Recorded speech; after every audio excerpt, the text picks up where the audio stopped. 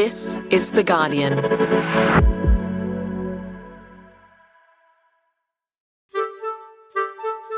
I'm Jane Lee, coming to you from Wurundjeri Land, and this is the full story.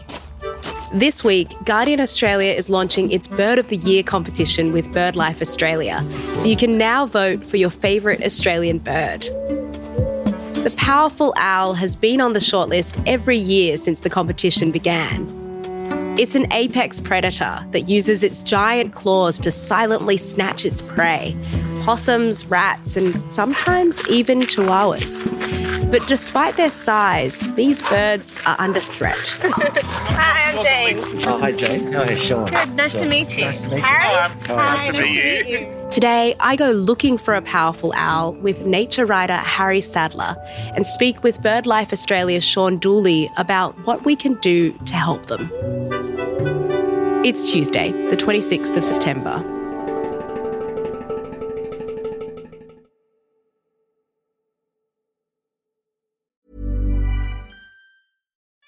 We love our pets, but when the floor's covered in fur, that's harder to love. Eufy X10 Pro Omni Robot Vacuum has powerful 8,000 PA suction to make hair vanish from floors in just one pass. Plus, the roller brush has automatic detangling for easy hands-free maintenance. Want to know more? Go to eufy.com, that's EUFY.com, and discover X10 Pro Omni, the best-in-class all-in-one robot vacuum for only $799. Tired of ads barging into your favorite news podcasts?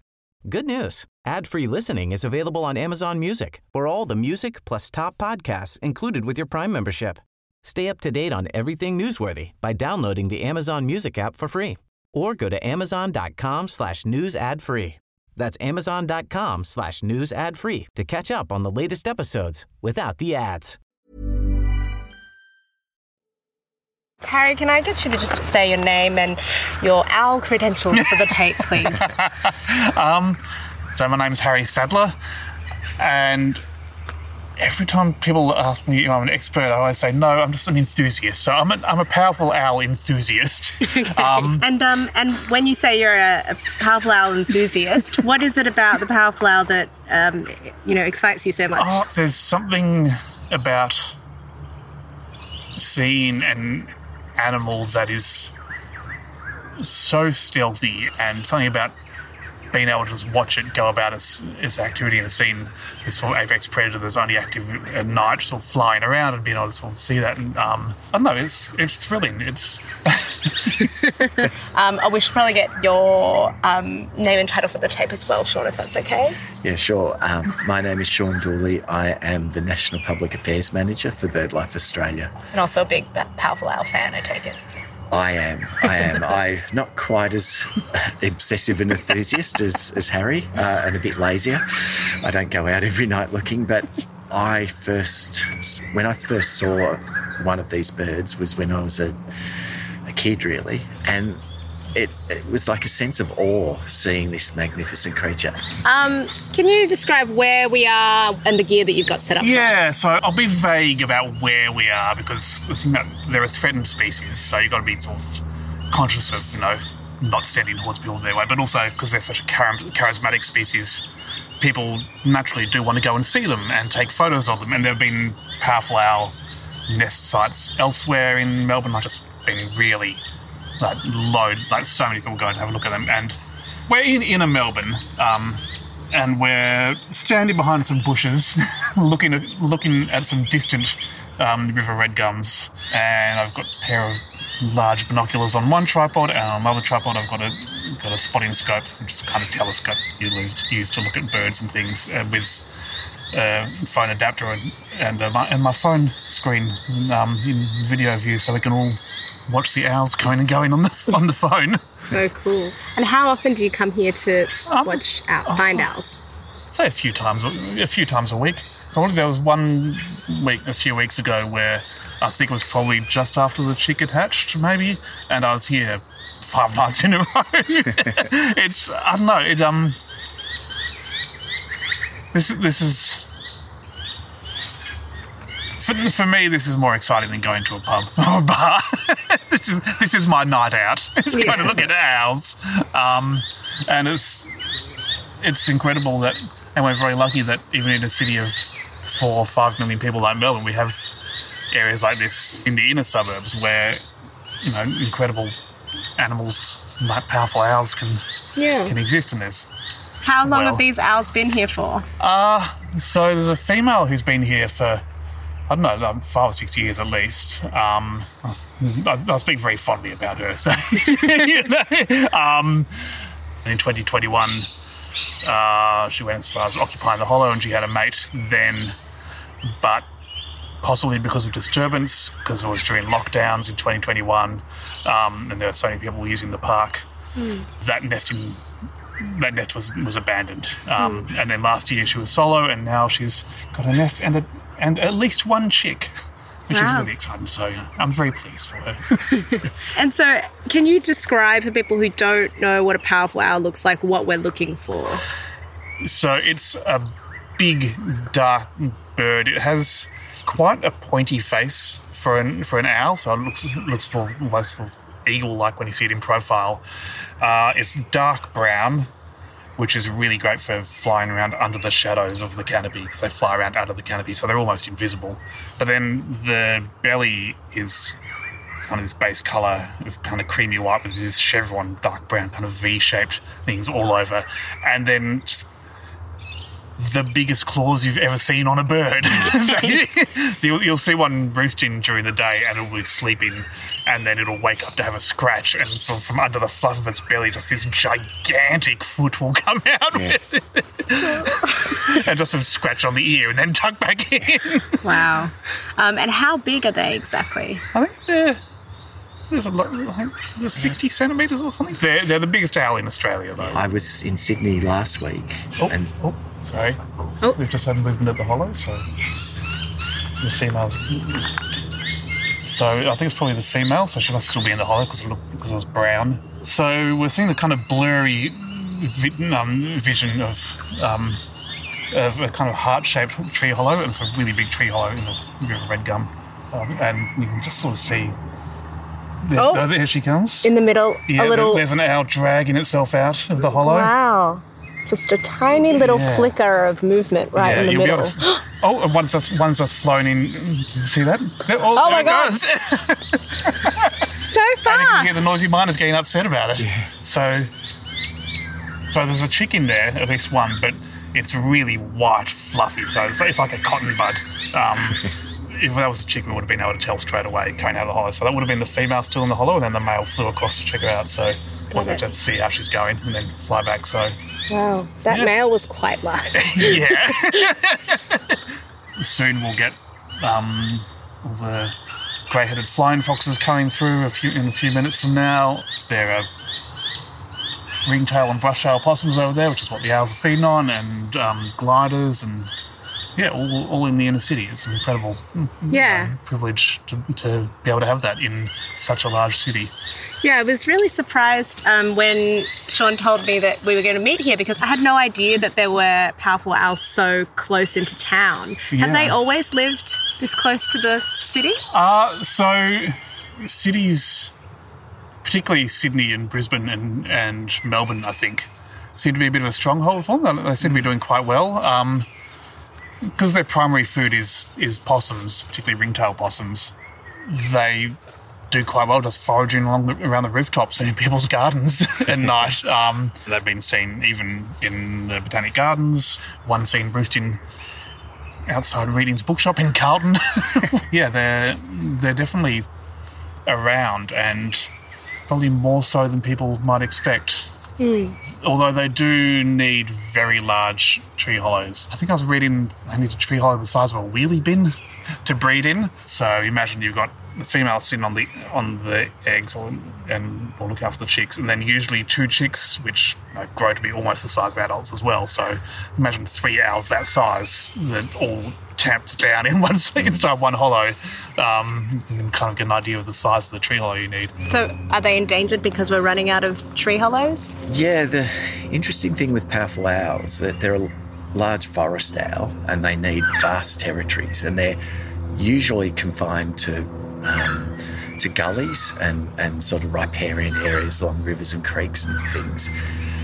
So they need a lot of that. They need the big old hollows, but so do their prey, especially all the possums and things. They often, ringtails aren't in hollows necessarily, but brushtails and gliders and other things are.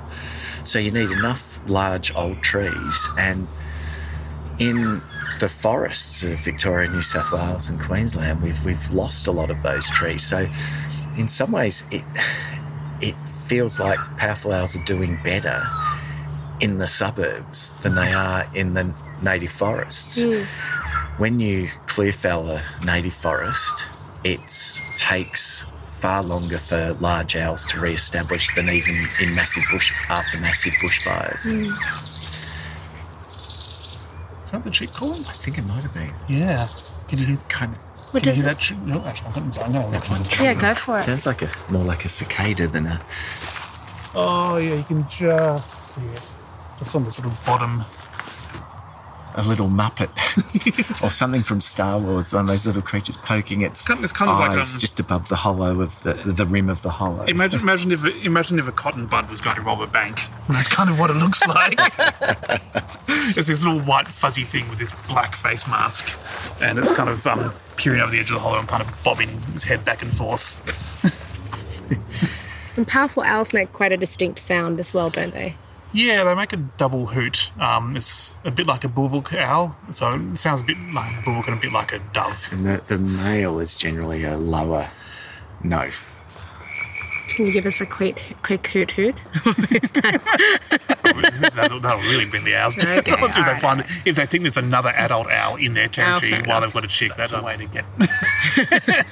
Okay. I have also, not far away, in some revegetated bush, seen a black rat kill that was very characteristic of powerful owl. It was the tail and a bit of the head and the entrails left on the ground, everything gone, which is kind of, it's what powerful owls do. It's pretty gory. I have to confess, I am terrified of all birds.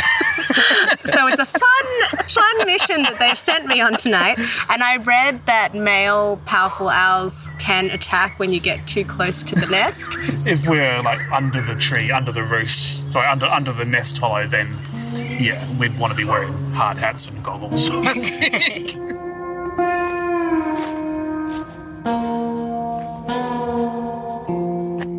Next, Birdlife Australia's Sean Dooley on the biggest risks to powerful owls in urban forests.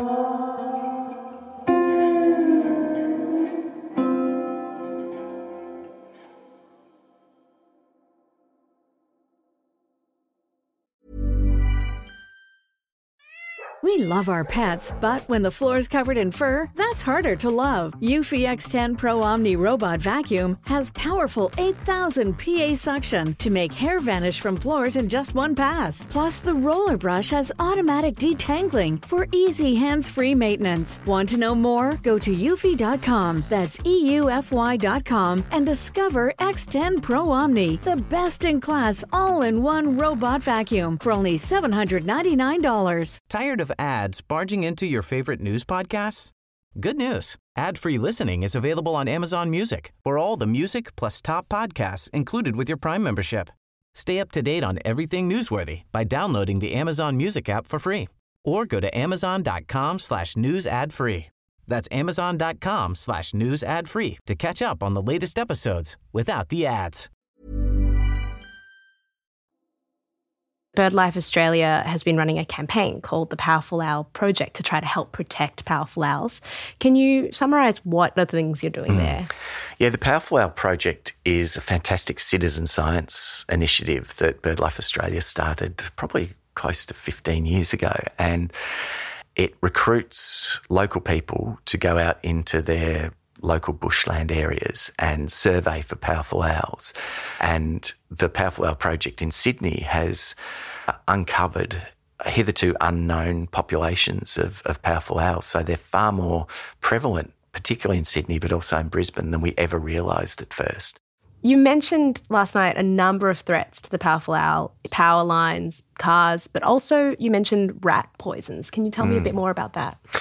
Yeah, the poisoning issue is something that's come to our attention, and these second-generation rat poisons or rodenticides, they're known as SGARs, which is SGARS. which is second-generation anticoagulant rodenticides. This new generation of rat poison we think is having a huge impact on predator species because unlike earlier iterations of rat baits, it doesn't break down in the system of the rat or the mouse or whatever takes the bait. So what happens is they can take the bait multiple times because they don't die straight away. However, what that means is that you're getting these rodents and possums sometimes too, and potentially even pets eating the rat poison and coming back for extra doses. So they're laden with the poison, but before they die, they often get cognitive impairment. They can't function properly. So they're often just left in a really vulnerable state out in the open. And so they become easy prey. And we thought the powerful owls were, I suppose, immune from this because we thought the powerful owls didn't really eat rodents very much. We thought they were mainly predators of possums and the occasional flying fox and fruit bat and things like that. However, when our powerful owl team found 36 out of 38 powerful owls had these second-generation rodenticides in their system, now some of the owls are getting enough poison from their prey that it's killing them outright, but it is that issue of even if it doesn't kill them outright, it's making them less fit to survive. And how common are these types of rat poisons or rodenticides, these second-generation ones? Yeah, unfortunately, they're extremely common. And these have such impacts that they've been banned in Europe and even in North America. And a lot of the pest control industry have concerns about it as well, the fact that it's so readily available. And you can get any of these second-generation poisons. They're on all the supermarket shelves and all the hardware stores. All the major chains stock them. And the federal body that's meant to protect Australia from chemicals like SGARs, unfortunately, their reviews are still years off being completed, and really, currently, we're not seeing the action we need to regulate the use of these products. And the federal government has given them a rev up recently, saying they need to expedite this review. But the big issue is that the retailers are putting them side by side with the first generation products, and they're leaving it to the consumer. There is no guidance whatsoever, and the other products are just as effective.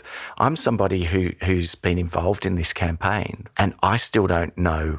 The fact that the onus is still on the consumer, on the customer, is just unacceptable. Yeah, I mean, in Australia, these second-generation rat poisons are currently approved for use in and around domestic, commercial, industrial and agricultural buildings. So they're quite widely approved for use. And until a ban is considered or introduced, I suppose, what should consumers look out for when they're going to find a rat poison if they want to avoid these second-generation ones? We, at Birdlife Australia, we have a site that gives you a list of all the products and which ones are the most harmful. And so that's the Act for Birds website, actforbirds.org/rat poison, and that has a number of resources there, which including the list of products that are regarded as safer for owls. Is there a way to avoid using rat poisons altogether? There are other alternatives there. Yeah, there is. And the first thing you can do is actually vermin-proof your house and your yard, which is things like just clearing up rubble that rats might be nesting in, making sure that your compost bins are vermin-proof and your worm farms and those sorts of things. So you're not providing food or shelter for them. And even just making physical barriers for rodents so they can't get into your house in the first place. There are physical methods of removing, killing rats and mice. You know, there's any other number of traps that can dispatch a rodent very humanely and quickly. Well, it sounds like the powerful owl is a much beloved favourite on the Bird of the Year shortlist. But back in 2017, there was a bit of a voting scandal. Can you remind us what that was about? Yeah, in one of the early Bird of the Year polls, there was a scandal. Somebody, we still don't know who, but obviously a big fan of the powerful owl. They have a lot of friends in high places, obviously, but somebody set up some sort of bot voting system where overnight hundreds and hundreds of votes came in for the powerful owl. And kudos to the Guardian technology team who were able to pick up the anomaly. And so that bundle of votes were chucked out to maintain the integrity of the vote. So just a lesson to all potential spammers out there that you will be found. We will hunt you down like a powerful owl hunts a possum.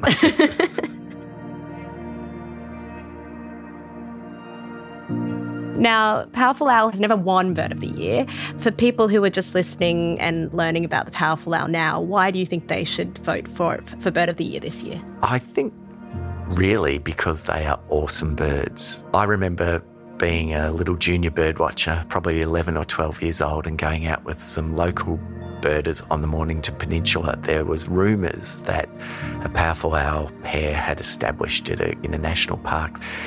We went down looking for them and we found them.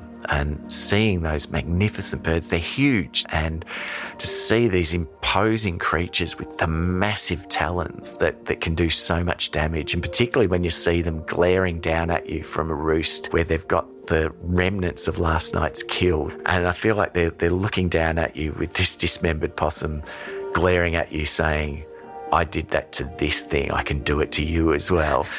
That makes them sound scary, but they are just magnificent creatures. All these years later, like even last night, I had that same feeling I had when I was a kid. Like they're really suffering through this second generation rodenticide poisoning.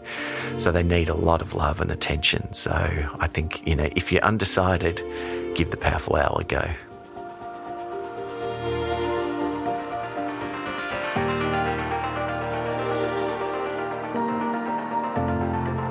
That was Sean Dooley. He's the National Public Affairs Manager for Birdlife Australia. You also heard from Harry Sadler, the author of A Clear Flowing Yarra, published by Affirm Press. And if you want to cast your vote for Bird of the Year, just head to theguardian.com for more details. That's it for today. This episode was produced, sound designed and mixed by Camilla Hannon. The executive producer was Gabrielle Jackson. If you like this episode, don't forget to subscribe or follow Full Story wherever you listen to podcasts. You can also leave us a review. I'm Jane Lee. Catch you next time.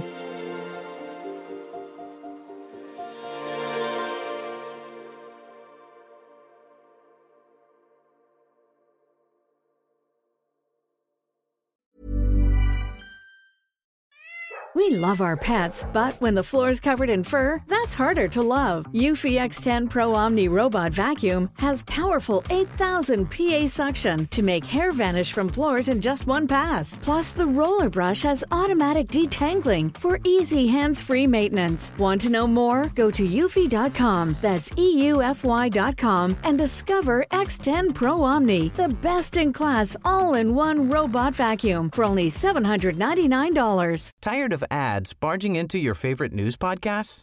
Good news. Ad-free listening is available on Amazon Music for all the music plus top podcasts included with your Prime membership. Stay up to date on everything newsworthy by downloading the Amazon Music app for free or go to amazon.com/news ad free.